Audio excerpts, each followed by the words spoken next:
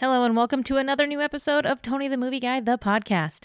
This week I am so excited. I hope you can hear it in my voice because we have Anthony C. Ferrante. He is the director of all 6 Sharknado movies. And it was just a fascinating conversation with him. I got to sit on it as well this week, and he is so much fun.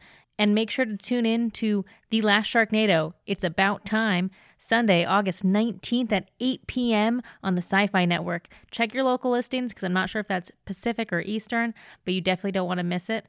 And also, all day on Sunday, they'll be doing a Sharknado marathon, so you can catch up on the first 5. And trust me, after listening to this interview, you will want to watch them. Enjoy!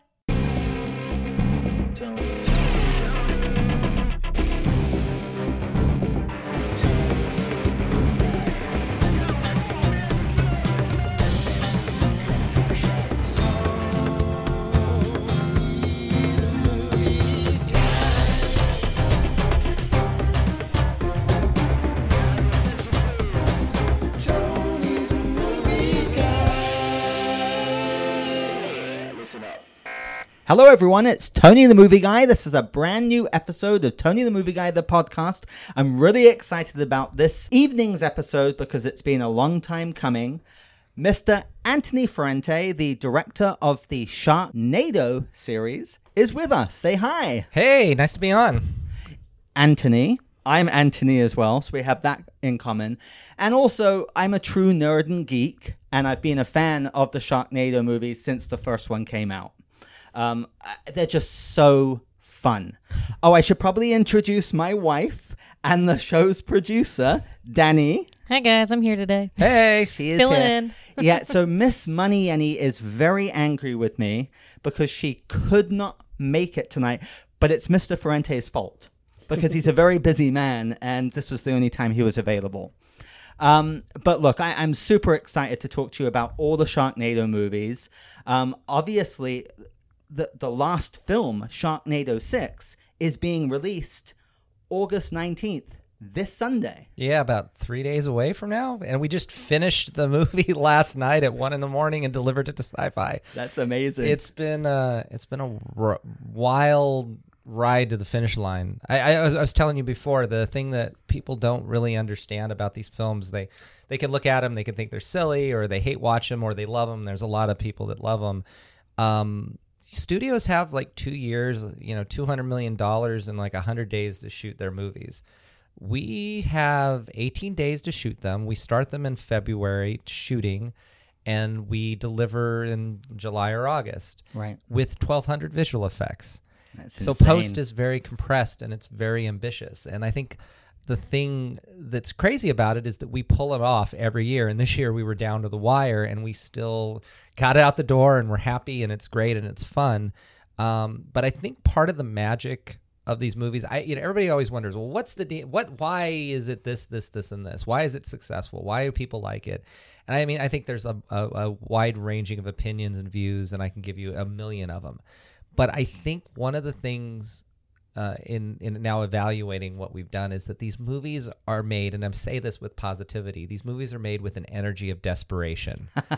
We don't have a week to do one action sequence. I can see that in your face, by the way. We have 12 hours to do 3 action sequences, and sometimes you're like, okay, how do we do this? Okay, great, stand over there. Okay, we get a wide. Okay, go in, get a close-up, do this. All right, I need a line, Judah. Let's come up with something. Oh, what about back to the, okay, all right, go. All right, then we move on. We don't, we don't do 20 takes on something. We're stitching it together, and sometimes it's I call it mental calisthenics. I'll be on set trying to figure out in my head, do I have the pieces I need to be able to cut together a sequence? We break Steadicam operators, and I fully prepare them when they get on one of these shows. I go, you're going to hate me by the end of the show because at some point we're going to do like a 15-minute take, because as anybody that knows making movies, you have 12 hours, and generally you can't go over, and we have a lot to do. Like we'll have 12 to 15 page days sometimes. We had I think 170-page script, and the movie ends up 85 minutes. Usually 1 minute equals... With this last one? Yes. Oh, wow. Usually 1 minute equals 1 minute of screen time, usually. That's so we right. come back with a 2.5-hour movie that we cut down to 85 minutes. But that's good because we can cut out what I call the ass, the stuff that doesn't work or it just missed the mark, or, okay, let's simplify the story. So there was a scene in the Camelot section of The Last Sharknado where it was a 7-page dialogue scene, and there was a lot of stuff going on, and I realized everybody was cold, and every time you stopped the camera, they would go into the heated tents, and it's like, and I have 5 actors there to do the scene, or 5 or 4 actors in background. And so I looked at my AD and I said, okay, we're going to do this. And I told the Steadicam, prepare yourself. And we were going to be wrapped in about like 30 minutes or 20 minutes. So I go, okay, go. All right, here's the master shot. Say all your lines. Da, da, da, da, da. Okay, okay, Finn, do your lines. Tara, do yours. Deborah, do yours. Cassie, do yours. Okay, I need to get reversed here. Okay, I need you to say this. Okay, do that. Okay, now raise your sword up. Do this. Okay, great. Okay, move it over here. I need to get background. Go there. Background. Do that. Okay, come over here. Do this. Pretty much a 14-minute take with about 30 setups in it. Oh my gosh. And then we called it. And there was no like, let's do another take. Let's do a pickup. That was everything in that sequence. Wow. And that's what I'm saying. It's an energy of desperation. And I think when you watch the movies, there is this energy of things that are unhinged and unplanned and that come out naturally because in some ways the actors are in the moment and I'm in the moment. It's like, hey, okay, here's a shark. It's okay, run. Okay, now go down, duck down, do this, and you going through and doing all those crazy things. Yeah. And like I said, I think that's what drives these movies because in studios they have more time and money to plan it out. They have more time and money to go, okay, here's the master shot. We're going to do 10 takes. Let's spend the time on the coverage. And I would love to have the time to do that stuff. Of course. But the nature of our movies is we really want to be ambitious and do everything that we can. So that is our shortcut to get that. And but magic happens a lot on these movies. It's just flukes because, we come up with a funny line. There's a thing in the Camelot sequence of this movie. It was freezing in Romania. We went to Romania because we got to do, they had an Old West set. They had a American Revolution set. They had a Camelot. So we had a lot of stuff we needed for our time period. But it was in late January, February, and it was cold and it was covered in snow. And it was just very hard. And shooting in snow, I don't mind the cold, but when you have to have 80 layers of stuff, it gets difficult.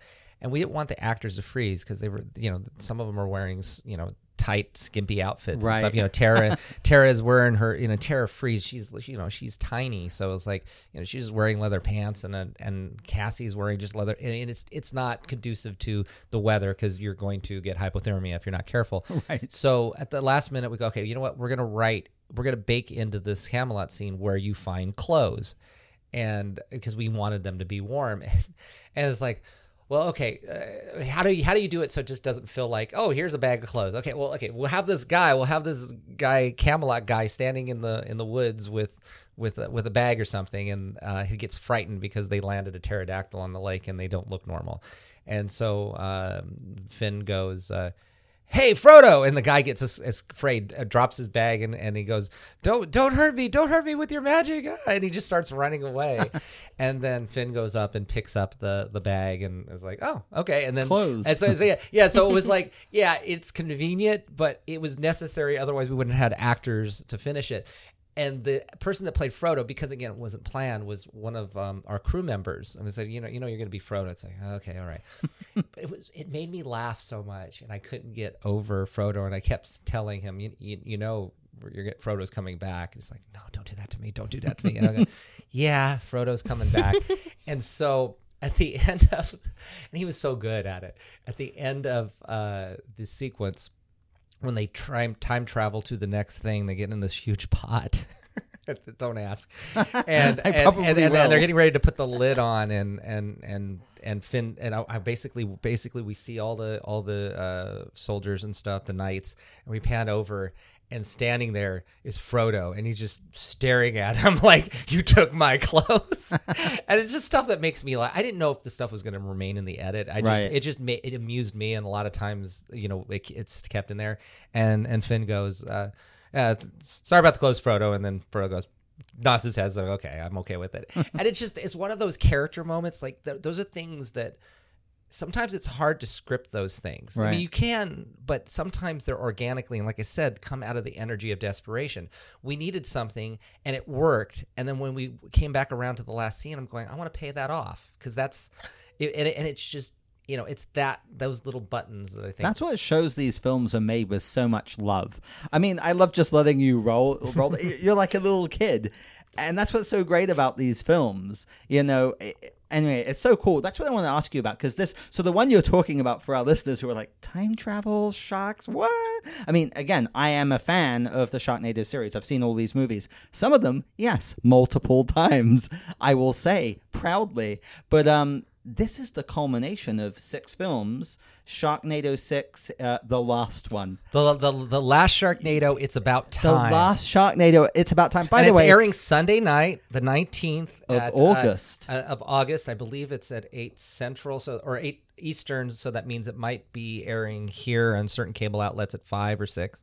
So on we're Sci-Fi, right? On Sci-Fi, and we're going to be live tweeting. I would check your listings, because some of the satellite providers here show the East Coast feed, and people get confused. We are going to be live tweeting the cast, myself, at 5 o'clock on The Last Sharknado, like we did on all the movies. So right.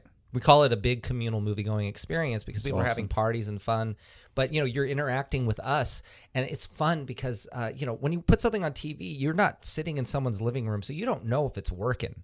You might be sitting with your friends watching it, or crew or whatever. I mean, but you made 6 of them. It's working. On Twitter, it was so great last year when we were doing Global Swarming. I would literally watch the reactions, like when Nova dies, like, no, Nova didn't die. You guys didn't do that. No, I'm so angry. And it's like, it worked. Oh no, I'm crying. And it was that kind of thing, like, That's Cassie Cerber, yeah, right? Cassie. One of the main characters. Yeah, it's just to be able to see people react and respond the way you want them to respond. And so you're realizing you get to experience that, because on TV you don't normally do. In theaters you can, but that kind of communal live thing, and then them asking you questions, it's just the fans made us. The first movie, they did minimal marketing. They had it was a typical Sci-Fi Channel movie. There wasn't anything special in their eyes necessarily about it. No offense to it. It's just, here's a movie that's coming out on Sci-Fi. You didn't know it would be such a huge hit. Yeah. And so I put out a music video, and we put the Asylum trailer out early, and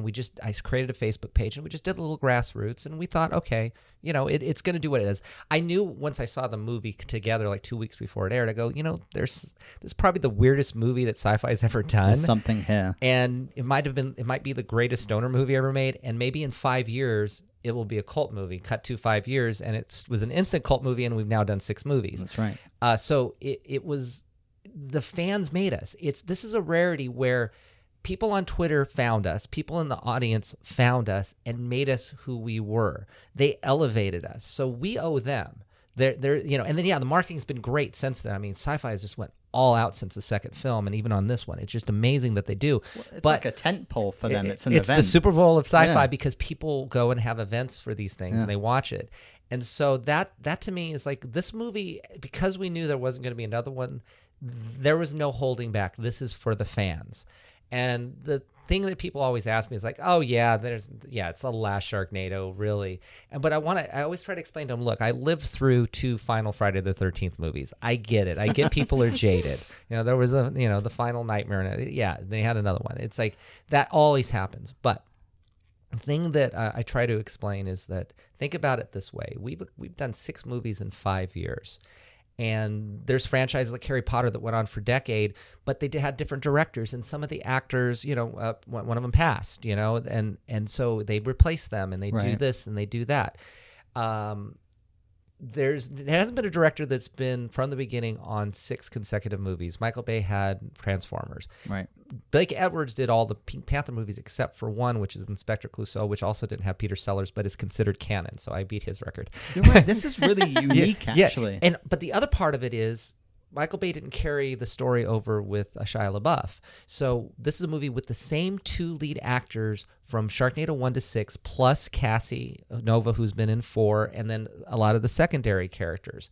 We didn't suddenly go, now we're going to start a new story where he's a truck driver and he does this. Right. It's this consistent storyline from the beginning, with myself as the constant, as the director. And so we have an opportunity And let's just tell the listeners your leads. It's Tara Reid. Yes. And Ian Ziering, right? Yeah. And then Cassie Serbo. They're kind of the constant. They're throughout, the right? constant throughouts.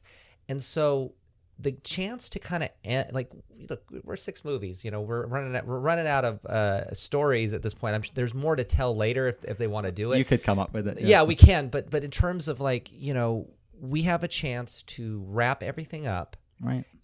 Tell a definitive end to a story that started in number 1, where every movie, it's a continuation. It's not suddenly it's something else. It's one long story. It's one long story with the same 2 leads. Yeah. And I've said this, and again, I apologies to Jonathan Lipnicki. So I'm just saying this because it's just the only name that popped in my head when the first time I said it. You know, sometimes when you get to the 10th movie or the 12th movie, you replace your leads. You know, so, Finn's now played by Jonathan Lipnicki or Hervé Villechaize or whoever, right? And then let's say that's the last movie. And then you get to that last movie, and then it's like, you know, it's been a great run for these 10 movies, and guys, you know, we did it. And it's not Finn. You know, Yeah. It's not the person who established the thing. And so, or maybe, you know, the April character would play, or someone else is playing Nova. And it's not right. They can't be replaced, those characters. Exactly. And actors. So the thing is that we were able to definitively finish the story and arc of these characters with this movie. There is no cliffhanger. There's no button that says, "Hey, guess what? We're coming back." The story that we worked on and created in the first movie comes to an end at the end of Sharknado. So this 6. completes It's the whole story. Any loose ends, any things you were wondering about, like the first movies and other stuff, it's all there. It's a big deal. And because I was the tone police throughout the whole thing, I was very adamant about several things that we stayed true to. Number 1, we never explained why these Sharknadoes exist. That was number 1 from the beginning. I did not want to explain it. You know, we had global warming in the background, or maybe there was a curse of the shark fin boat at the beginning of the first movie. There's a lot of things that could be construed at it, and you know, there's a little bit of like Astro X stuff, like they've managed to somehow screw up and create these things or whatever in the 4th movie, and in the 5th movie we say, these things have been around since Stonehenge, and you know, prehistoric times, and you know, Egyptian. Right. Yeah. But even though I was okay with us doing that, I was very adamant that stuff still goes back to the fact that it doesn't explain it, and I'll tell you why. And it's not really a huge spoiler, because if you're a fan, it'll come and go really quickly, and you might get it. But if you go back into I'm a big thing about not retconning things. If you go back and watch Sharknado 5, after you see 6, you'll understand that Gil, his son that was like 7-8 years old, who gets sucked up into a vortex in the beginning and then disappears and then shows up at the end of the last movie as Dolph Lundgren. And he says, we got to go back in time. I just saw it a few weeks ago. So it was Gil that left all the clues for Finn in the 5th movie. So if you look at the prehistoric painting in the cave under Stonehenge, it's signed Gil. Yeah. And if you kind of think about like the gear shifts in Egypt and all the weird stuff that was in this film, Gil was trying to help his dad the first time around and failed. And the 2nd movie is about Finn going back and cleaning up the mess that Gil caused during the 5th film. Right. And the other thing that I always talk about, the heart of these movies, yes, they're silly and ridiculous. And I know people will go, "Oh, heart, what are you guys talking about?" There's a lot going on in these movies. The anchor of Sharknado 6, which again, this movie is ridiculous and crazy, and you just saw a tiny bit of it, is the idea that Finn goes through time and sees his son growing up through time without him, and that's heartbreaking. Yeah, man. And then, if indeed they rectify and fix everything to reset it, his son will never have existed. That's awesome. Oh my I God. mean, for a silly shark movie over 6 movies, that's a really, really heartfelt and really anchor. And that's, again, I think from the beginning, these characters are not policemen. They're not the scientists. They're not military. And that was another conscious decision. He's an everyman. And the course of the movies, take away all the Sharknado stuff. What is the story about? It's about a family. It's about the first movie. It's about Finn, kind of a douchebag in a way. And at first he was this guy that he was a surf legend. He had a loving wife with April and 2 kids, and he screwed it up. And he still loved his family, but he was a screw up, and he was living his glory days in his bar, and there was nothing there. And during the course of the first movie, everything that he valued that was materialistic was stripped away. His bar, his vehicle, his dignity, and what he gained at the end was his family. Yeah. And so we didn't know where things were going to go with him, and we didn't realize we were going to do a sequel, but it ended with, he tried to make amends with his daughter, and you see that there's hope for his wife, and and they all survived. Cut to the second movie, which is about renewing his vows with April. And at the end, the most ridiculous romantic thing in the history of reproposing to your wife, pulling her severed arm out of a shark mouth, taking the ring and going, right. Will you marry me? I love that ending. And 2 is one of my favorites just because 2 is my favorite. It is. That's set in New York. Yeah, right? that's New York. And it's what we do, which is take something that's normal and make it absurd. And it works. I mean, there's a lot of movies that couldn't do the stuff that we do, but because we set it up, it works. Third movie, the baby, Gil being born, her being pregnant, him getting a second chance at not screwing up a kid. The fourth movie saying, I'm no longer a hero. My wife supposedly died, and I'm raising this kid, and I'm not going to be a hero anymore. This is important to me. And then going through that. And the fifth movie, him with the option. And what happens is he loses his son, and again he loses everything. And he's walking global swarming. Global swarming, yeah. The fifth one, he at the end of the movie, which is a true this one is a true 2-parter in a way. Right. He's lost everything.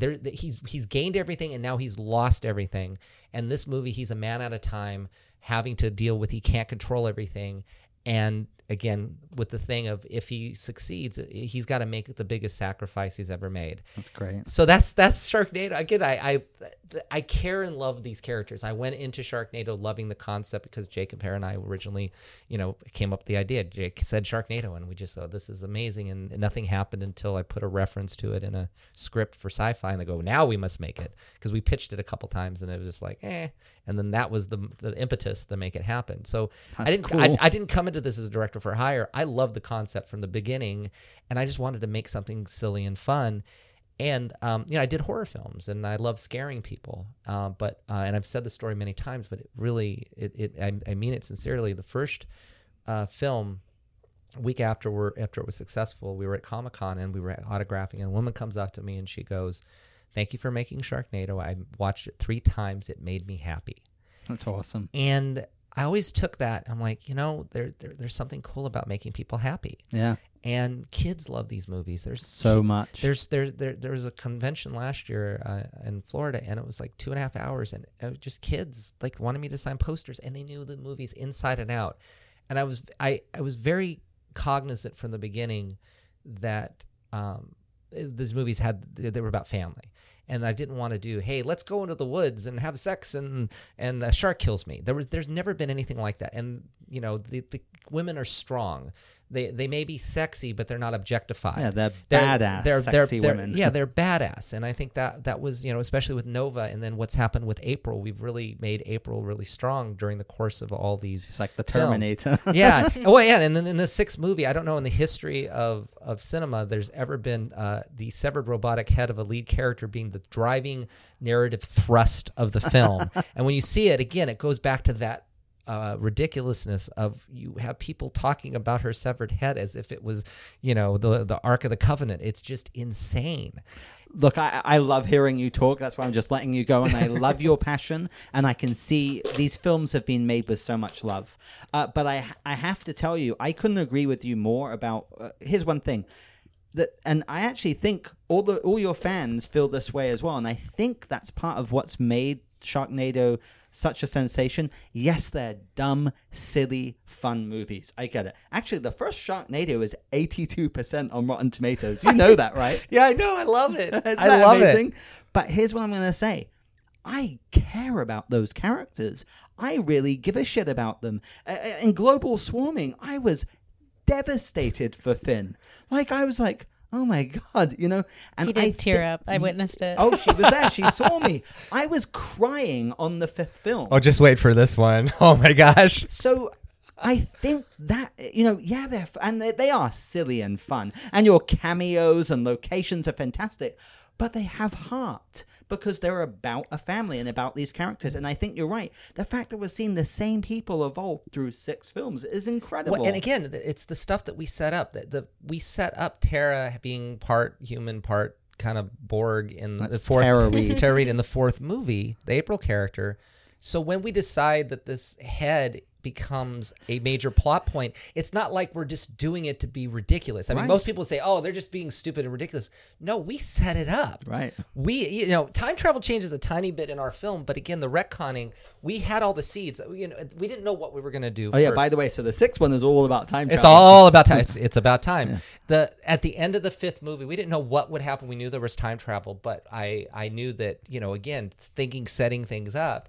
All right, well, Finn's the last man on Earth. So number 1, we got to have him carry around the staff that he got out of Egypt. Number 2, he needs to carry around Tara's head. So I put Tara's head in a hobo sack. Right. And so that's the first thing I noticed. So he's walking the ends of the earth, and I get an email from one of the producers going, "Anthony, what the hell? A hobo sack?" And I call him up and I go, "You realize that Tara's head's in that hobo sack?" Because they were here and we're in Romania or Bulgaria at that time. And he goes, "Oh, cool." It's like, and so all we did was we set up these things that he has. We threw them in the back of the truck, and that gave us the stuff to set the motion, whatever we decided to do for 6. Right. And so it was always planning for things that we were doing. And there's, like I said, there's always these little Easter eggs. They're actually smart. There's stuff. The thing you said about in Stonehenge, I'm like, holy shit, that's right. Yeah. But that's the thing is like I was a former journalist, and I know about this stuff in terms of like things that bothered me as a fan and as a journalist, and I just I wanted to make it as clean as possible. And the other thing too that's actually kind of cool, one of the things we've done over the course of the movies is the Claudia and Matt kids have changed, in the film. The different actors have played them. Oh, right. But I realize now that what we've done with time travel is that's why they changed. I have an now. This one little retconning I can concede to, but it actually makes sense now. Yeah. So there's, like I said, there's so much goodness in these movies, and it's just fun for the people that actually care about them. And you see it on Twitter. I mean, I see people all the time going, "We're getting ready for our party," and they just can't wait for it. And I think it's a momentary respite from a lot of the stuff that's going on in the world. We're not a political movie. We don't have an agenda, and we don't want to end this on a dark note. You're always a couple thoughts ahead of me, Anthony. I love it. Because that's what I was going to say. Like, these films, it couldn't be more appropriate time for them because there's so much shit going on out there. That's what I love about movies, escapism. And Sharknado, I mean, that's just so fun. Well, also the other thing that's been fascinating about Sharknado, if you think about it, is that it's not based on an existing IP. It's not based on a book. It's its own thing. We came out of the gate with a title, and our mythology is our mythology. It's not coming from anything else. Yes, it's steeped in pop culture. We're always paying homage, but the story evolved, and we continued to make that part of our mythology, right, not somebody else's. Yeah, cool. And that's another great part of it. It's really amazing. It's amazing that we've been here for 6 years, and then there's always the thing of every year. It's like, oh, okay, are we going to continue going? Are we continue going? And you don't want to be like, oh, well, we're at the 9th movie and I need to sleep finally. And you don't do it, and then it ends. I love the satisfaction that I know that I can end the thing that we started. There was an instance on the Sharknado 6 set where someone came up to me and was like, a thing that we were doing, and they were saying, "You're going to destroy the franchise, but this is ridiculous. Why are you doing this?" It's like, it wasn't a producer. It was just somebody random. Right. And it's like, because they were like, they didn't understand because it was all green, and it was kind of strange what we were trying to do. And I'm going, look, we started it. We're going to destroy it, because in order for this thing to reset, you need to go to the furthest point that you can go to be able to bring it back to reality. Right. And that's what we did. And it was poetic in what we do during the big thing at the end. So that's why we did it. That's So cool. like at this point, so we've been cool. into space. So I mean, I know. look, we had people, chainsaw their way out of sharks. What we did is not on part of that. I mean, so it's like it's not the most ridiculous thing that we've done. Exactly. We have Tara's head or April's head as the MacGuffin in this movie. Yeah, I don't think there's any limitations. So you're now 3 days out from 6 films. You can finally kind of exhale. How do you feel about that? I mean, it must be quite like an emotional journey, really, as a filmmaker. It hasn't hit me yet.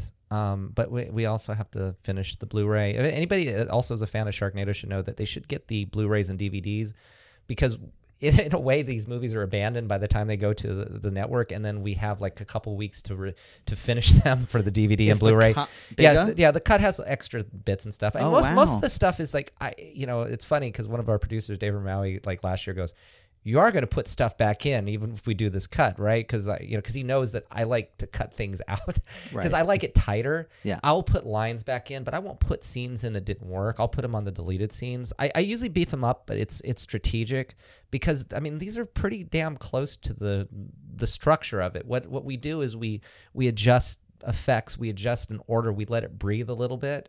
But we don't do wholesale things, but they are a better version. They're better visual effects because we go back in and go, we didn't like that. We'll fix this. And they're polished. And they also have a roll call at the end where kind of like what John Landis used to do for his movies to show who they were. So we usually do that at the end of all Yeah, I the movies, love starting that. with number 2.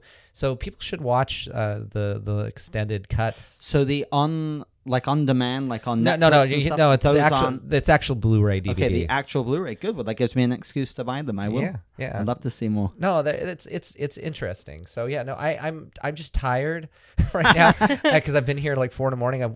I went 48 hours straight here. I think I slept 2 hours on the couch that you guys are sitting on. He's right doing now. it for you, listeners. All the fans of Sharknado. There was a moment like. There was a couple moments where I think some of the actors were like, "Oh no, this isn't over. This isn't over." And I kept going, "No, this is it. It's your it's story. over. This Yeah. is ending." Now, yeah, they might again. Let's not be jaded. We could be a little jaded in the sense that, yeah, they might reboot it. They might do Son of Sharknado. They might do this. They might do that. But this story, as the world of Sharknado that we know now, is over. With these characters. It's done. This story with these characters is done. Right. And that's great because wherever they want to go, you're not burdened by any of this. If they want to do a Nova spinoff, they want to do something else, they can do that. But we were shooting a scene that was echoing something from the first movie, and we were in a similar place, and we were trying to recreate something. And I actually got emotional on set because it was like how far we've come from the first movie to the 6th movie, and It's awesome. and it was really eerie, and it was like, oh my gosh, it really puts it in perspective. And so I also there's a speech in the movie that was important to me in the last one. in this one, the last Sharknado, where I'm a fan of, I love, this is like the last episode of a TV show. I mean, it is the last episode of a franchise, but like a finale. but it's a finale too. And I didn't want to do a Sopranos thing where I don't want to end it where people are just Screen goes to miserable black. or What's whatever, going on? or do something horrible. Yeah. It's Cheers. It's those things where you want to pay fan service. You want to make them feel good when it's done. And so I wrote this speech. We had a little bit of it initially, but I wanted more. And so I wanted to write something where I was having one of the characters comment on the journey they've been through. Like, and part of it talks about, 5 years ago, and it's kind of like what this was about with this. And then talking about the characters. But then it was also the stuff that's said is me talking to the crew and the cast and talking to the phenomena and also talking to the fans. Right. So it was emotional for me because it was writing something. I was basically talking. The director is talking to everybody. It was coming and from it, you. It was meta. It was on many meta levels, and it plays fine as a movie. Anybody that doesn't know any of this, they're just going to watch it and they'll appreciate it for what it is. But it was so important for me because this franchise has been incredibly important to me, and it's gifted me with a lot of opportunities. And in ending it, I wanted to also say my goodbyes. I could go on social media and do it, but I wanted to say it within the film. I love that. So It's fantastic. It's like a signature at the end of the long love letter of Sharknado movies. Yeah. Well, I always say that about people who complain about Return of the King. you know, Yeah. from Peter Jackson, the 5 endings. That was like 6 years of his life. You know, I totally get that. I mean, must have been so hard for him to say goodbye. So he has all these like dramatic endings. But also, so Sharknado 6, you took it to Comic-Con a few weeks ago. Yeah. How was that experience? It was great. All the fans that were there. I mean, we filled the hall that we were in. I was one of them on your Facebook Live. Yeah. I got a question in. Oh, good. Yeah, no, it was crazy. It was, like I said, our fans are loyal, and and that's the thing is you want them. You know, being a journalist. Here's the other thing too is I always counter this because there's so many people that ask this, like, what do you have a problem that everybody like hate watches this or makes fun of it? It's like, you know what? People are talking about it. People are watching it. As a journalist, you like movies, you hate movies, and the thing is, I'll take a lot of people knowing about my movie than the one person that goes, oh, that person's a genius. I have a lot of fans with these franchises, and those fans make it worth all the other stuff.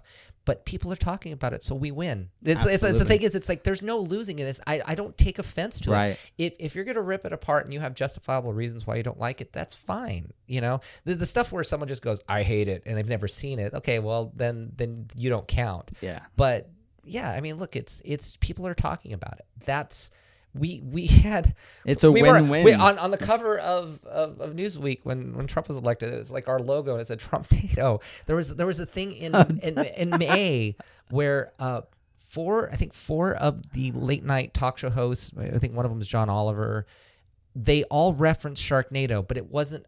It was more in a pop culture reference, and they were all wildly different. It wasn't like they latched onto it because the trailer came out or anything.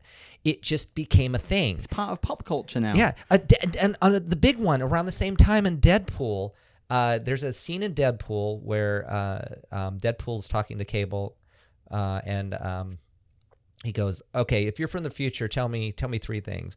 One, is dubstep still a thing?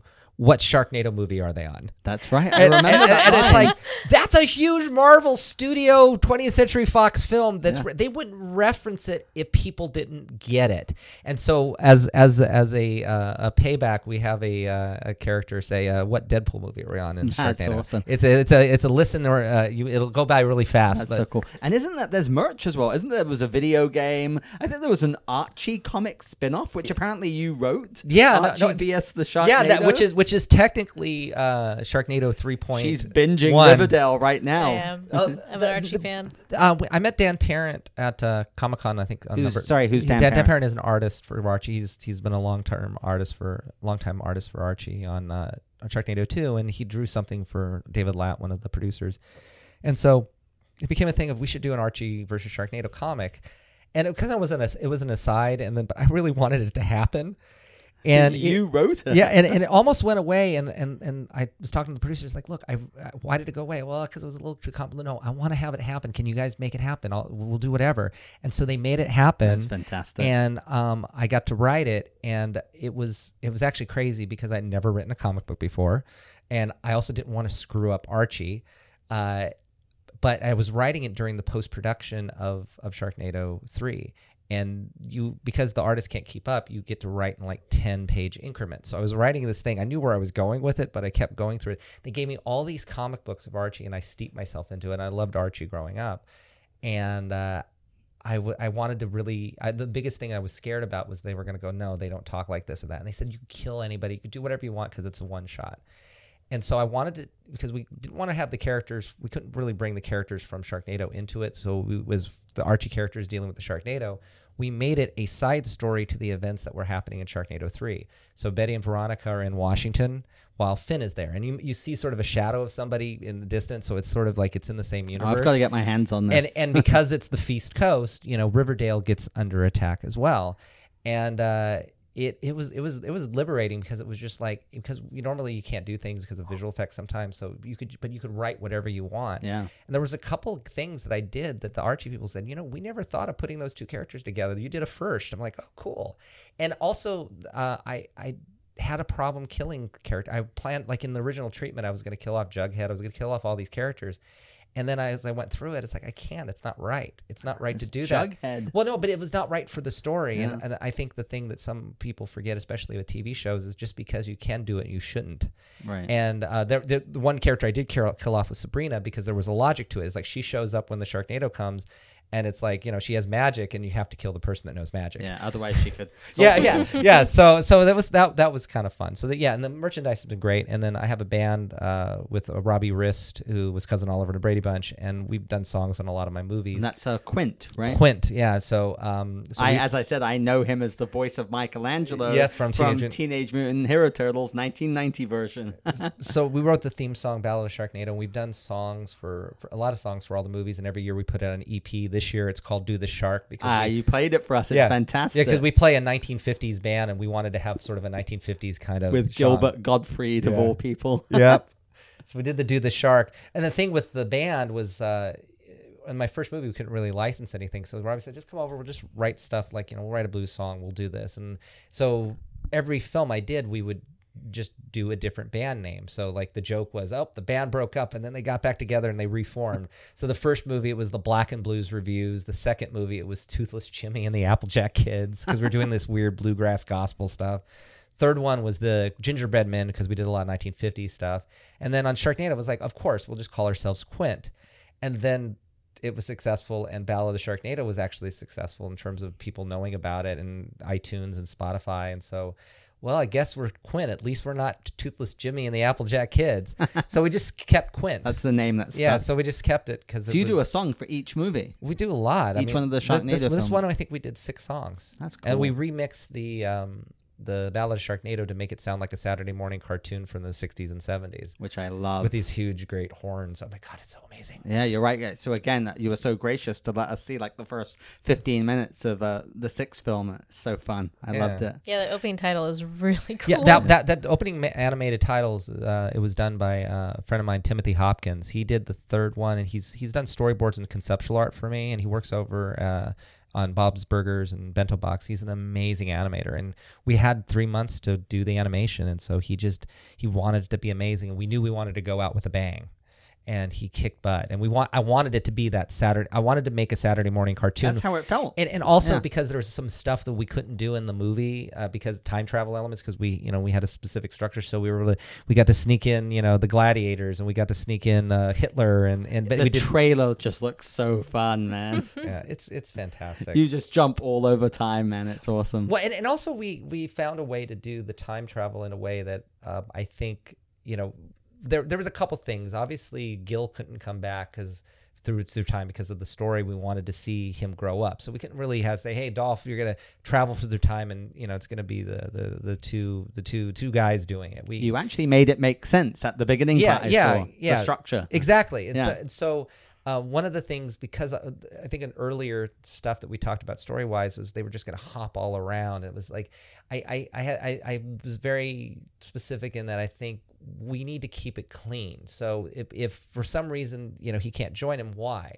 And so the logic of it is you can only loop back through time once. So if you end up in prehistoric and you go to Revolution, you can't go back to prehistoric, which explains why Gil kept getting older, because he kept trying to fix things and it didn't work. Right. And so that's why he has to go back in time. And they themselves, they can only loop back through time once. So if things mess up, then you're kind of screwed. Yeah, everything's hanging on it. Yeah. It's awesome. Well, look, I love it. You said something earlier, which I think it resonates. It's so true. That lady who came up to you and, thank you for these films. They make me happy. So, and I think, what more could you have than that? You get to do this. You get to make people happy. And these films are silly, yes, but they are fun. And look, I wish you all the success. I can't wait for this film to come out. I want to talk to you about the actors, though, because I think that's a huge part of this as well, is your lead cast and also all the great cameos in these films. I got so much joy out of seeing all these different people. But let's talk about the lead characters, kind of, how they were selected or what they mean to you for these films. Well, look, they are a constant, and it was very hard finding a Finn, especially when it was called Sharknado. They went to everybody like Steve Guttenberg and Dave Foley. And I have to say this first as well. I'm British, so I don't want anyone to beat me up. I didn't know who Ian Ziering was. I thought he was the Sharknado guy. Yeah. I found out he's from Beverly Hills 90210, and is a big like heartthrob from many years. He broke out as a big star to me in this, and then of course I knew Tara Reid, but it was so funny. Yeah, no. At one point, Crispin Glover like came close. Like they had Crispin Glover call me, and I spent like 30 minutes on the phone, and he was like, "Marty McFly's dad." I don't understand. Why do you want me to play this character? I'm like, because they're offering it to you. That's amazing. Like, but I don't. If I do this, I want to play him like he's brain damaged or something.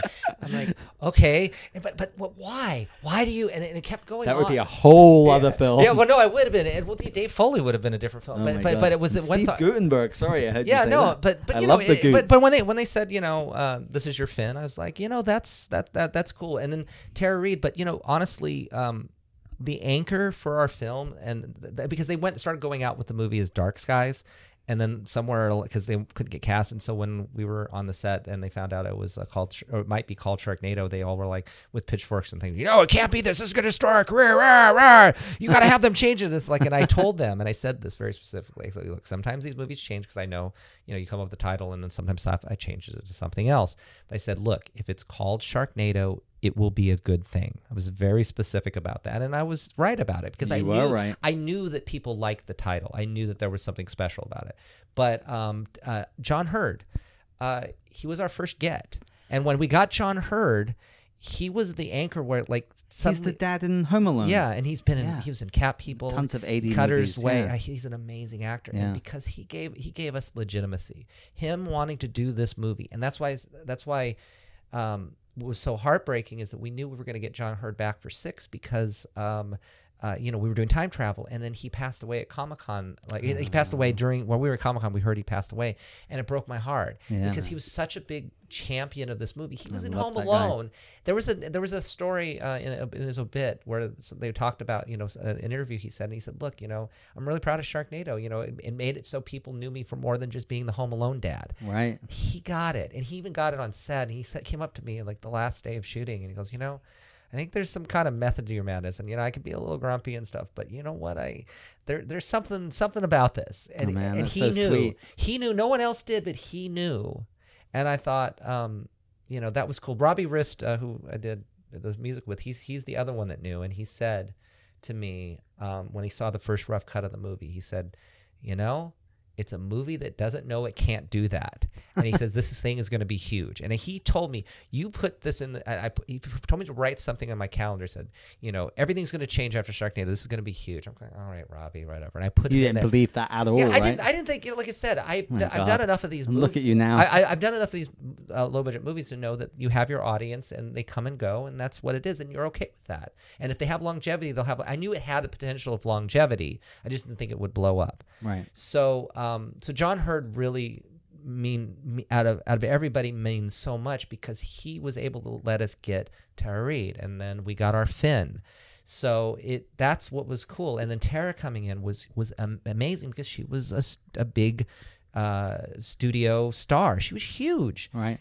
She was bigger than anybody, and she wanted to do our film. And I remember talking to her about it, and she was so excited and so cool. And that so we got the trifecta with the three of them that really gave us an anchor. And then you fill it in with Jason Simmons and Cassie Skirbo and everybody else that pops up, and now you have a movie. And the other thing that I think is a turning point in Sharknado that I know I babble a lot, but I love it. The bar scene. A lot of these movies in the first film, after the first shark attack, and they're sitting there and they're all talking and stuff.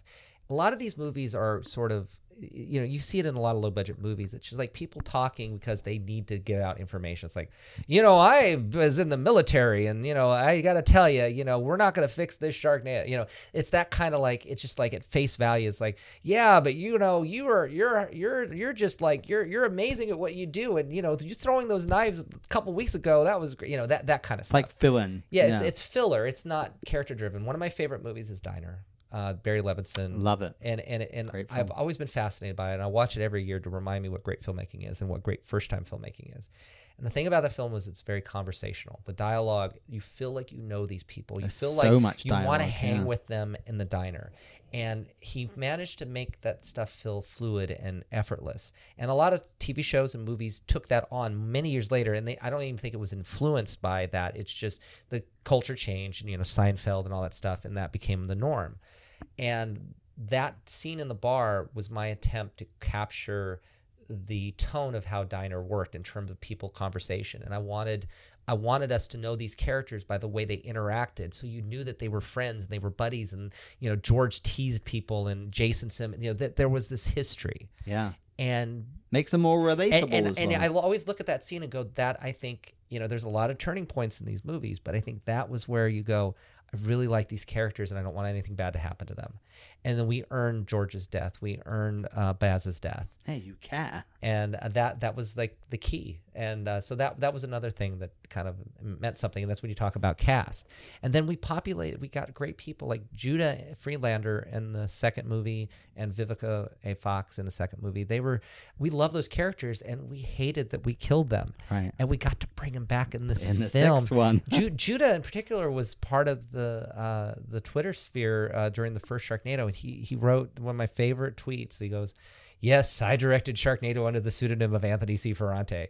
And so I did a Twitter back where I go, "Yes, I started 30 Rock under the pseudonym of Judah Friedlander." So we became friends because of that. And then he was going to be in the movie, and they're just going to have him say 2 lines on the subway. I'm like, well, I mean, I know what they're doing. I mean, if this is what the fee is, will you do a couple days on this thing? He's like, sure, I'll do whatever you want. And so we wrote a bigger part for him. That's great. And that character, Brian was my brother-in-law, and he passed. He was a big part of helping promote Sharknado for me. And so we named the character after him.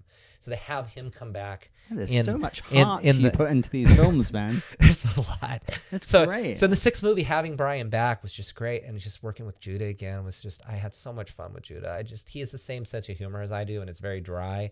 A lot of those things that you saw in the opening are all ad libs. We came up on set. I go, I need something with Back to the Future, and I got this, okay, and he does it. It's like, and then I said, let's do the time warp again as well. Yeah. No, that was we always have those little buffers. There was the one where he's talking about like, because knowing these movies, it's like, yeah, Finn gets eaten by sharks, and I'm going, and I just brain. Fart. Like, I'm like, it'd be funny. Why don't you just say something about like, yeah, I know you've eaten by a lot of dinosaurs, but like, I've been eaten pooped out by a lot of dinosaurs and stuff.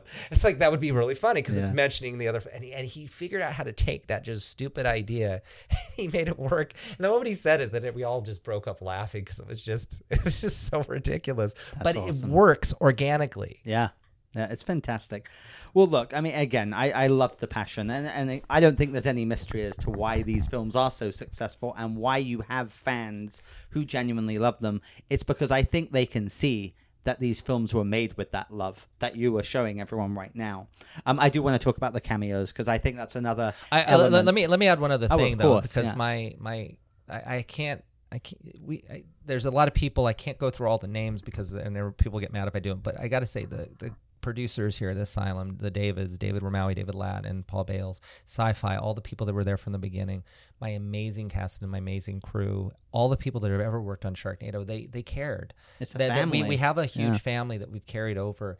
And, the post-production here, the people, the visual effects, the hours everybody works on these movies, you don't see that on low-budget films. Yeah. It's insane, and I can't thank them enough for tolerating it. Because look, I'm crazy. I try to do these crazy things, and they tolerate it, and they're with me, and that they make it what it is as well. Yeah, so absolutely. I can't. I think that it's not just me caring. It's not just myself caring. It's I rally the troops, and I've got my army that they all are in it. They really wanted to make it work, and these producers have been amazing to me. They've really given me enough rope to hang myself every time, and so they're kind of like, it's like that codependent thing. They kind of enable me. They go, yeah, I want to do all this crazy stuff where they go into space, and then we're going to do the airplane, and they're like, okay. We have the budget. You got to make it happen. And so there's a lot of stuff that without them taking that leap of faith, especially in the first movie, like I wanted to do this crouching tiger, hidden dragon thing when he goes into the shark. There was always, he was eaten, but it was on the ground.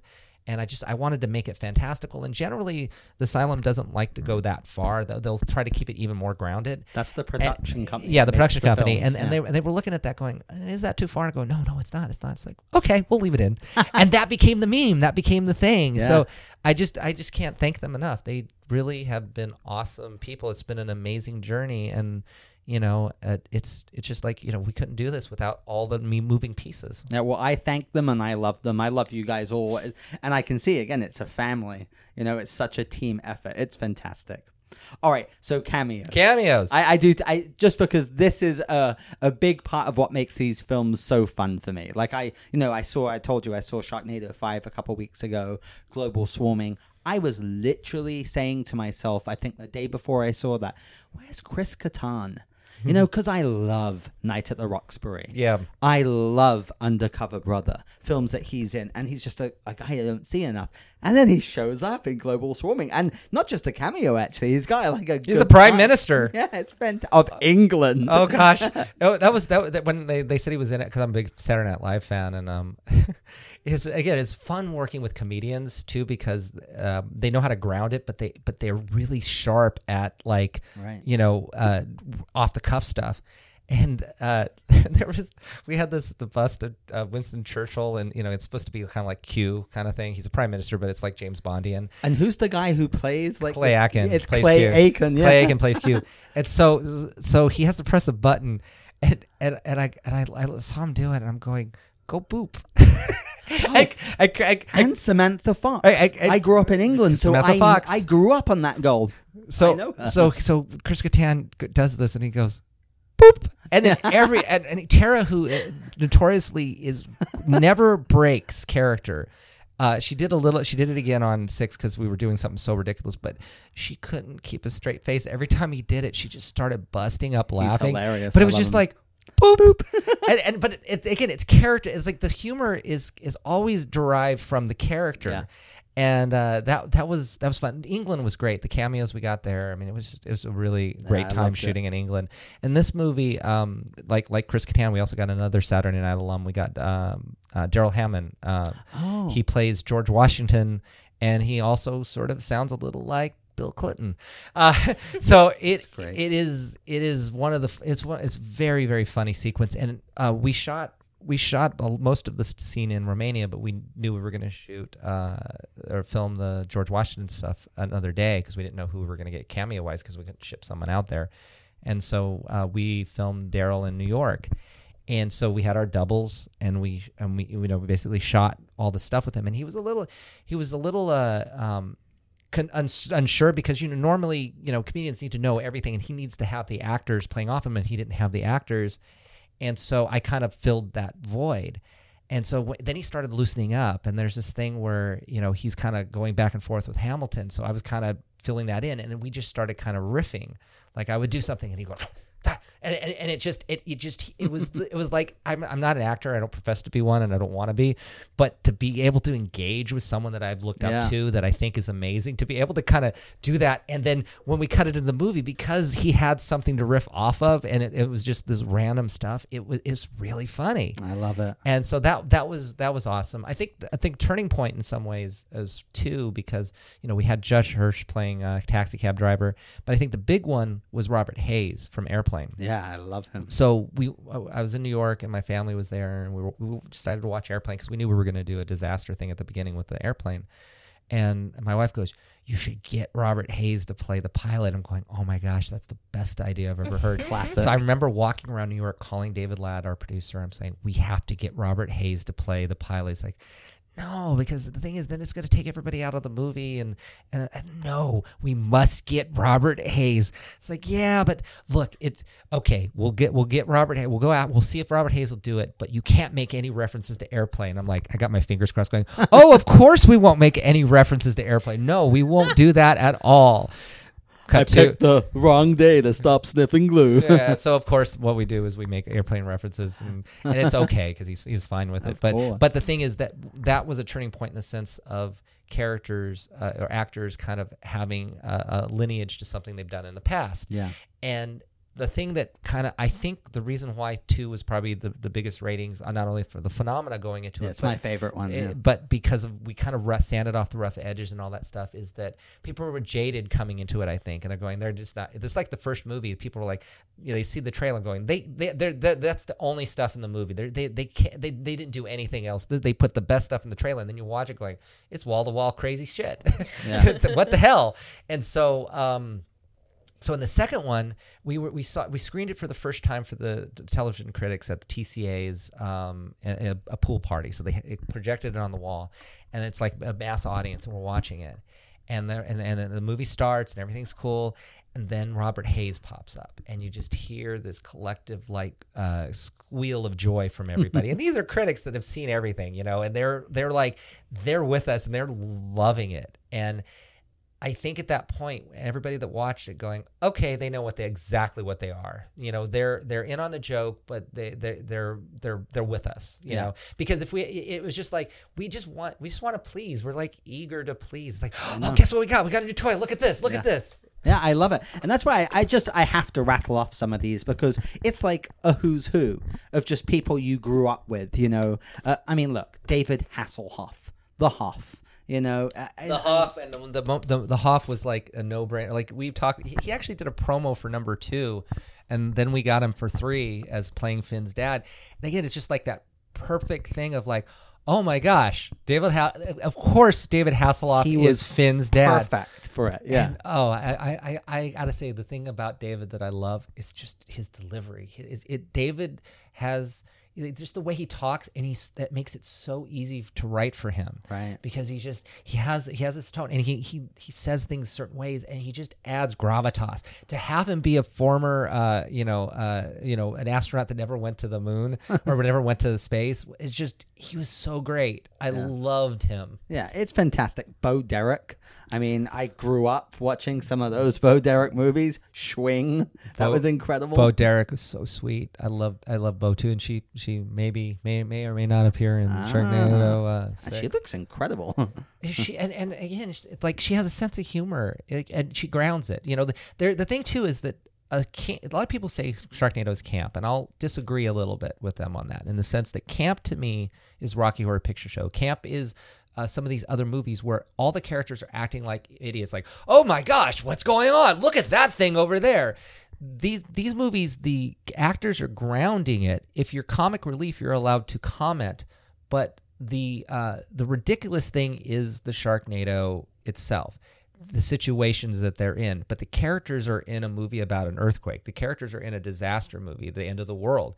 And that's what delineates it from camp. Now, I will say, because I'll get called out on it, in 6, we push that level that the characters don't go broad, but the situations get even kind of, it borders on, oh my gosh, this is just completely crazy and ridiculous. But it's still, the characters are the heart. Yeah, it's fantastic. Yeah, I mean, Mark Cuban, Jerry Springer, Gary Busey, who I love. Try explaining it to Gary. Gary Busey likes to understand everything. And there was a moment on set where we had to explain to him what a Sharknado and a Quantum Box is. But I need to understand what this stuff is. Okay, so the Quantum Box, what is that? Because he really wants to understand it. And you do the impressions well. I listened to him a lot in editing. So I told this to someone else recently. Is like, we were in there rehearsing with Gary Busey, David Hasselhoff, Tara Reid, and Ryan Newman, who played the daughter, and no one else is in there. And Gary Busey starts asking all these questions, and David Hasselhoff tries to explain to Gary, well, see, the Quantum Box is this, and the Sharknadoes is like, and then it's like, yeah, but I don't, and they start talking, and then Tara Reid steps in the middle of them because she knows the franchise. No, Gary, see, this is the thing. The Sharknadoes, and you realize how ridiculous all this sounds. That's like awesome. Sharknadoes, Sharks and Tornado, Quantum Boxes, all this kind of stuff. And Ryan and I at a certain point, I just gave up because I just stepped back and we're looking at each other, and we're trying not to laugh because they're talking about the most ridiculous things seriously. Yeah. And Tara Reid is the mediator between them, and no one. The only 2 people that ever experienced that was Ryan and I, from a perspective of, this is insane. This is Sharknado. It's fantastic. And then when we started shooting Gary's scene, he's like, he just was struggling with it again. He kept going like, I just don't, okay, what? Okay, so this, okay. And I go, Gary, I got a great idea. I'm going to turn the camera on for 10 minutes. As long as you hit these beats, just improv it. That's a great idea. And I'm like, we let the camera roll 2 takes, 10 minutes, and then I cleaned everything up in the reverse with the other actors. And because we did that and we cut it down to like the 45 seconds or 2 minutes the scene was, he's great. And it's because it's natural and it's filtered through Gary Busey. It's the Gary Busey-isms. And we did a longer version on the Blu-ray. I think we put the full thing on the deleted scenes. But that's the way you do it. Sometimes you look at it and you go, you know what? He needs a certain thing. What he needs is to be unleashed. We needed to unleash the Busey. You have to. And we unleashed the Busey and we got gold. I mean, there was so much gold in there that was just like, I could have never had something scripted that was as good as what he did. Yeah. That's fantastic. And then just the last few, I mean, Olivia Newton-John, which was in the 5th one, was fantastic. Dolph Lundgren, Mark McGrath, Judd Hirsch, as you said, Kelly Osbourne. David Naughton we had in the last movie. That's right, yeah. And then Will Wheaton. And then I love all the real newscaster people. I love that. That's in the second one especially. Yeah. Like Al Roker and stuff. Yeah. It's just so fun. So just seeing all those names and faces that I think elevates these films as well. Oh, we got a lot of great ones in this one. Neil deGrasse Tyson plays Merlin. Ooh, wow. She loves him. That was just so cool. I can't believe that we got him for that. And then Tori Spelling, who was on 90210, plays Finn's mom. Oh wow! And so that was neat. Alaska Thunder Bleep, who's from RuPaul's drag show. She was great. She plays Morgana, and she was just so much fun. Ben Stein's in this movie. Deborah Wilson's in the film. She's so many people. She's great. Marina Sirtis from Star Trek: The Next Generation. Lovely woman. She was fantastic. She's in the Merlin section. Dee Snider plays Sheriff Ron. Oh, I love. When we got to do a Western, and Jonathan Bennett from Mean Girls plays Billy the Kid. That's the thing that's also fun about these movies. It's like being a kid in a candy store in the sense that as much as there's a consistent thing with these Sharknadoes, that's the story, and we repeat it, but there's more to it. Each movie we get to make a slightly different film. So that's, as a filmmaker, it's fun. Like, it's new toys. So, Los Angeles was Los Angeles, and I call it a parking lot movie because aside from the pier, we can't shoot in the sky because it's blue skies and it's visual effects. So we're shooting down. So it's a parking lot movie. Everything was pretty much shot in parking lots. New York was liberated. It was like the biggest Tinker Toy set you could have. It's like, hey, here's Times Square. Hey, here's Met Stadium. We got to go to all these crazy locations that most movies, big films can't afford to do, but because we're scrappy, it's like, you only have 2 hours in Times Square and you only can have 8 people crew. Okay. You can only have 2 hours on Liberty Island and, you have to shoot it before it opens and you have 2 hours. Okay. And you just do it. Yeah. And then on the third movie, we got to do White House Down with Sharks. We got to do an amusement park disaster movie, and we got to do Sharks in Space. The fourth movie, we got to make a science fiction film. The fifth film, we got to go global and hit all these global landmarks and go to those actual places. We had to film in London. We filmed in front of Parliament. We filmed on a Tower Bridge. That's amazing. It's that thing that Robbie said. It's a movie that doesn't know it can't do that. Yeah. And then in this film, I got to make 5 or 6 different films. Every 2 days, we were doing Camelot. We were doing Old West. We were doing Prehistoric.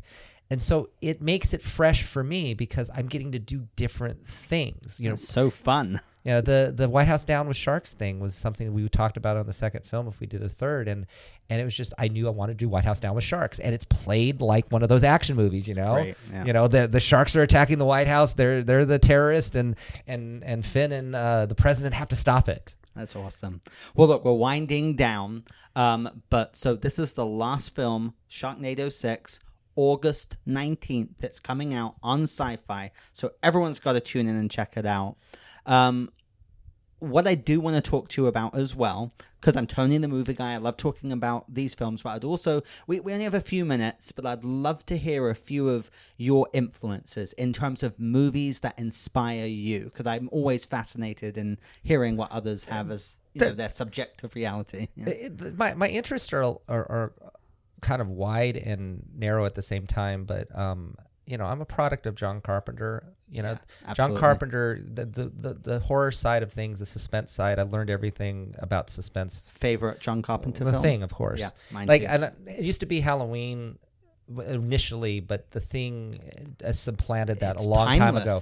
And it works because of the practical effects. Out of all the stuff in that movie, there's probably like 5% of the stuff that doesn't work anymore. It's the stop motion, and it's very minimal. It's just a tiny bit. Yeah. All the practical stuff is flawless, and so effective still. And it's a film that was not treated well when it came out. I loved it when it came out, but it's something that's aged incredibly. And a lot of John Carpenter's movies they've respected in retrospect. Oh, I love it. They Live was one of the smartest movies ever, and Big Trouble in Little China. And They Live is so important to today. You watch that movie and go, oh my gosh, the aliens really are here. It's so smart, that film. So John Carpenter, is an influence. I love what Joe Dante did in terms of mixing the humor with the horror. Gremlins too. Piranha. Yeah. Howling is an amazing movie. John Landis with American Werewolf in London. I love that film, and there's a lot of homages in Sharknado 5 to that. Barry Levinson I love as a filmmaker because of that conversational thing. I love Tin Man. Avalon is a beautiful movie. Rain Man. He did Rain Man. Barry Levinson is just an incredible filmmaker. And he did Diner, of course. Right? Diner, which is one of my favorite movies. Yeah. And then John Sayles, who as a filmmaker, I loved Lone Star and Baby It's You is a great film. But as a screenwriter, what I learned from John Sayles was that you could comment on things and make horror genre things about something, and not people have people, if they want to read between the lines, get it, but the movie just plays straight. But when you make it about something, it's cool. Like Piranha was about Vietnam War, and he did that with Alligator. He's always doing something interesting, and I learned a lot from that. I also a buddy of mine, William C. Martell. I met him in Northern California, and I'm still friends with him, and he's a really great screenwriter, understands these things. Just talking to him all the time and listening to structures of scripts has influenced me. And he was the guy that always said, look, this stuff has to be about something. There has to be a theme. I'd show him scripts and go, no, the theme is this. I learned a lot from him, more so than even, from the screenwriting books. It was just those things. And, whenever I've hit brick walls on things on some of my movies, I'll call him and go, okay, I can't figure this out. He's like, okay, well, da-da-da. And it's like, okay, got it. And if you don't know Bill or William C. Martell, go to Amazon. He has a lot of screenwriting books, particularly The Secrets of Action Screenwriting. Support this guy. He's an amazing writer, both in screenplays, but his books are really great tools for screenwriters and filmmakers. Yeah, I'll check them out. I've been writing scripts for years, so that's awesome. Okay, cool. So look, as you exhale and take a deep breath, Anthony, what's next for you? Anything in the pipeline? Anything you can talk about?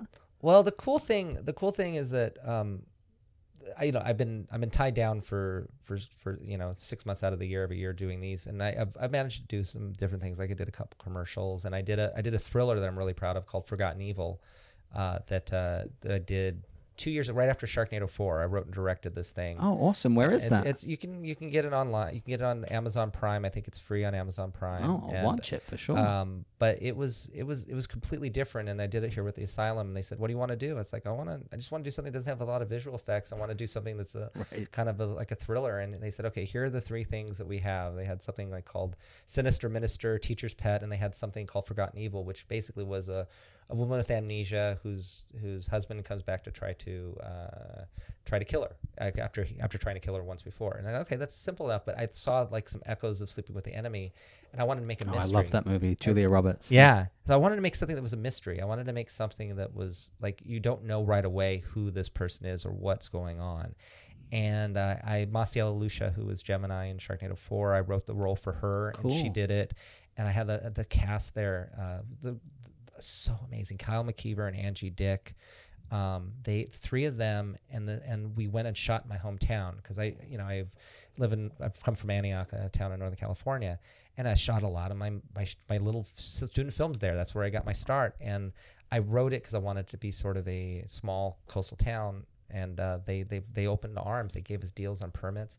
And so it was kind of a homecoming in a way of like, suddenly now I got to make a film in the town that I was making these movies where I had no money. Hometown hero. Yeah. And it was just, it was a smaller film, but it was a scrappy little group of people. And I got to do a lot of really fun things with that. I'm really proud of it. And it really is about something. It's about survivors. It's about people involved in abuse. It's about, overcoming things and, memories and stuff. And I hope more people watch that. So that's Forgotten Evil. Forgotten and it's on Evil. Amazon Prime. Yeah, you can see it on Amazon Prime. There's one that you think you have to pay for, and there's one where you can see it for free. Pay for it, guys. No. There's one that somehow there's two versions of it. It's the same movie, but one of them it's for free, and one of them you have to pay for. That's so very cool. And you can get it. You can get it on all the other downloadable like iTunes and stuff like that. But then I have a couple other scripts. There's a script called Agony that we've been trying to get made for a while, which in a weird way, Forgotten Evil was the dry run for Agony, and that I wanted it's another thriller, and it's just such a really cool, creepy, suspenseful film, and I'm hoping we'll get that off the ground at some point. Cool. But the big thing that I'm involved in is a couple producers, Steve Hillard and Joel Eisenberg, came to me with this comic book that they have the rights to that Steve wrote with Dennis Nolan. It's called Faraway Canyon. They said, "You're the perfect person for this thing." I was like, "Okay, let me see it." And I read the comic, and I thought it was really a cool idea. It was the idea that in our present day that the atomic age monsters still existed, such as like the gigantic tarantulas and zombies, all that stuff that was part of that atomic age of the public domain stuff. And so the first script was basically kind of more a present day kind of thing. And so I started thinking about it and going, well, what would I do with it? And he goes, "You can do whatever you want. Just let us know what you want to try to do." And I go, what the story should be is that you have two characters that are modern characters that end up in a 1950s. They enter some place where it's suddenly 1950s. These monsters exist, yet it's still present day, but they're still stuck in this 1950s mentality. And because it's a TV show that we're developing, what is the mystery and why is it this way and why are they doing this? That's cool. And, sounds fascinating. They have to learn to coexist with this This is a stuff. TV series. It's a TV series, so you'd have to coexist with this thing, and so I started thinking okay, well, I can understand the tarantulas being a problem, but like the ants are going to be kind of benign. So how do you deal with them from destroying your buildings because they're big and lumbering? So you do feeding day where you have a trail and they come and you throw your trash and they get it, and you have little ant rides with the kids and stuff like that. So it's like so it was really fun creating this whole universe. So we shot a pilot presentation last fall, and we've been we're getting close to taking it out and to the different streaming services and networks. So and Marcia Lelouch again, who I love to death. You cast her in this? She's the lead in this. And, awesome. And so that was it's a really fun. It's like it's a little more grounded than Sharknado, but it still has that sense of fun. That's awesome. And so Faraway Canyon is like I'm hoping that's the next thing, because I like Sharknado, I fell in love with the world we created. It started, once you start thinking about all these things. And I also love Back to the Future, so that's one of my favorite films of all time. And you're talking about influences. There's things I think that are perfect movies. Another filmmaker, Val Lewton, was a producer in the 1940s and 50s that did a lot of these old classic black and white suspense movies.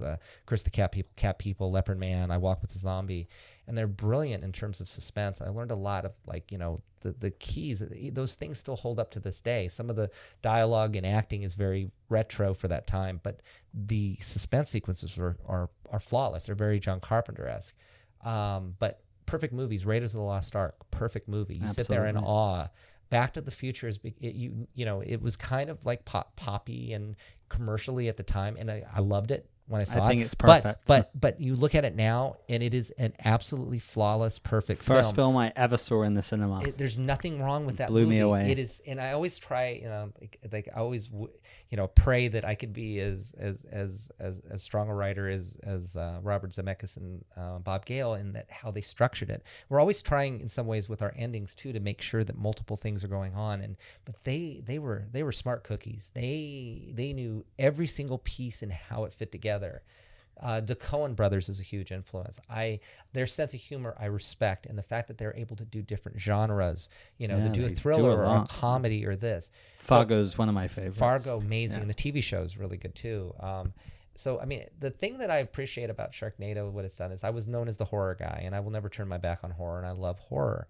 But Sharknado opened up the doors for me to do other things that I like comedy or action or music stuff. I did a couple commercials that were like music things, dancing. So it opened new doors. Yeah. So the thing is, I look at it as that I'm a filmmaker, and if I get the opportunity because of Sharknado to do different things, I will always be known as the guy that made Sharknado, and I have no problem. I'm not embarrassed by it. Hey, who knows, man? You're just getting started. And I like doing silly, fun things now. I like making people happy, but as with Forgotten Evil, it's not a humorous movie. I can do other things.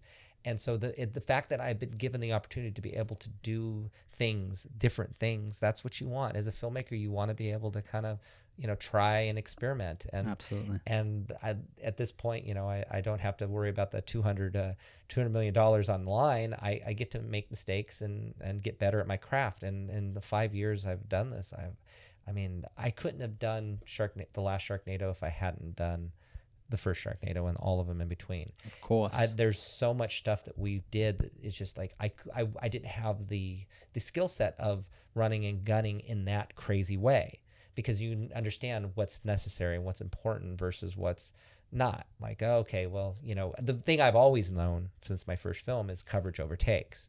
Don't do 10 master shots. Do one master, get as much as you can, then go in for coverage. And you know what you need. You know the lines. And I've done 10 films now, so there's another thing of understanding what scenes are important and what aren't. What aren't. And I'm not saying every scene is important, but it's like, okay, this is a quick dialogue scene. This could just be done in a oneer, or you just do this really quick and move on. But this is an emotional scene. I need 4 hours to do this. So, my AD will occasionally go, well, if you spend time on this, I know, but this is important that I can get through that and jump through that super quickly. But I need to get these close-ups. I need that because this scene is important. So it's understanding like the stuff. The other thing too is the timing and planning for these movies. When you do them, when you go out on set, we don't have sometimes the planning for it because there's no time. And so being able to come on set and a lot of times filmmakers that have a lot of money, they come out on set and go, that pole's blue, change it to silver. I'm going to my trailer for 4 hours. That's wrong. That's not going to work. And it's minutia stuff, Yeah. They have the power to do it because you have the time and the money.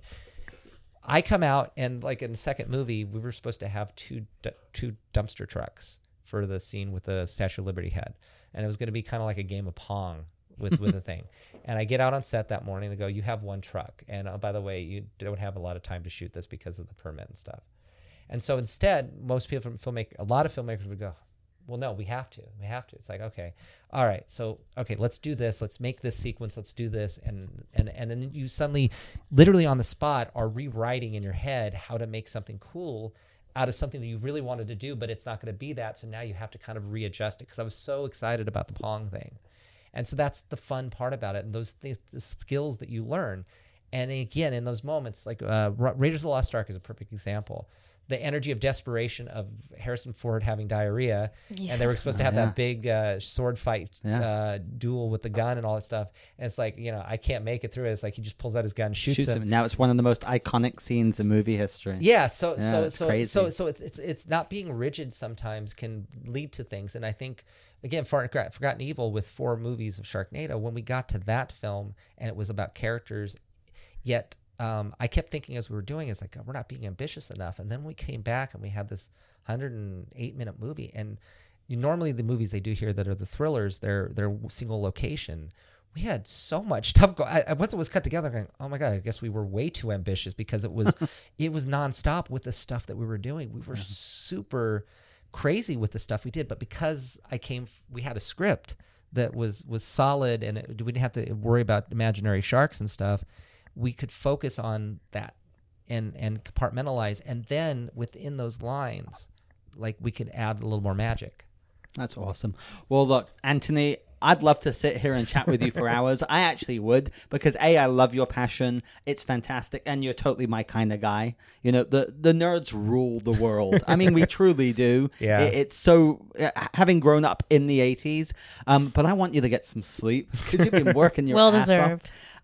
But yeah, so my lovely wife and producer, who's been so patiently sitting quietly. I've been fascinated. Do you have any questions for him? Because I'm going to wrap up the episode. I don't so much have a question, but your enthusiasm for these movies comes across in like, I don't even know, in abundance. It's nuts. And it has made my enthusiasm to watch these movies. Like, I need to watch all of them right now. I made her watch a few. Wow. I need to binge watch these. I'm sure when Alamo Drafthouse opens in LA, there's going to be like Sharknado marathons happening. That would be awesome. And I'm so excited. Oh, I thank need you. to watch all of them right now, and then I'll watch the new one. I'm stoked. They- And it's like it's your heart that went into it. And I'm thank so you. excited for it. They're going to do a marathon leading into the 6th one. So. Oh, yeah. We're going to watch them all. Oh, yeah. We are. So. We really are. And again, I just go back to these movies make people happy, so you're doing something right. Truly, you are, my friend. Okay? Well, thank you. I appreciate Yeah, it. absolutely. Well, look, thanks so much for coming on the show. You're welcome back anytime. And everyone, Sharknado 6, August 19th This on Sunday. Sci-Fi.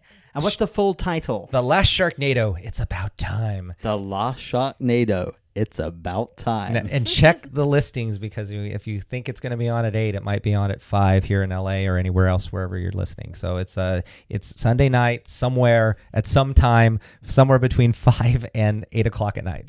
And buy the Blu-rays, and there's going to be a whole box set soon. And I'm excited for the box set. I And bet go it's to gonna look go to cool. iTunes and download our albums. It's under the band name Quint, and we've got about a ton of songs. We have a new album I'm called definitely Do checking the that Shark out. coming out, I think, tomorrow. Do the Shark. All right. Thanks so much, Anthony. Thank you. Good night, everyone. Good night.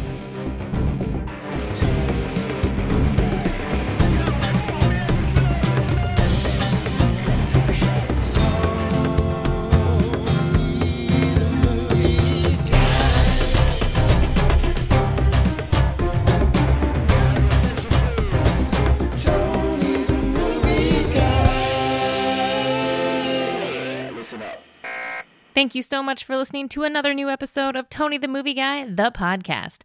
I hope you can tell why I liked that episode so much. Isn't he amazing? He's so fun, and he's so enthusiastic. It just makes you want to be interested in everything he says.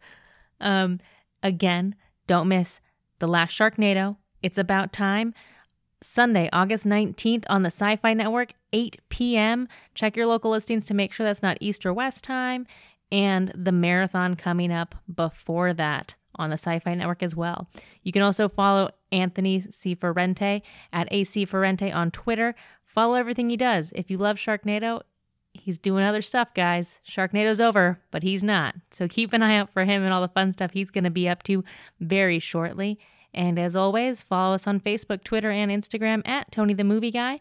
Shoot us an email, TonyTheMovieGuyPodcast@gmail.com. Check out our website, TonyTheMovieGuy.com.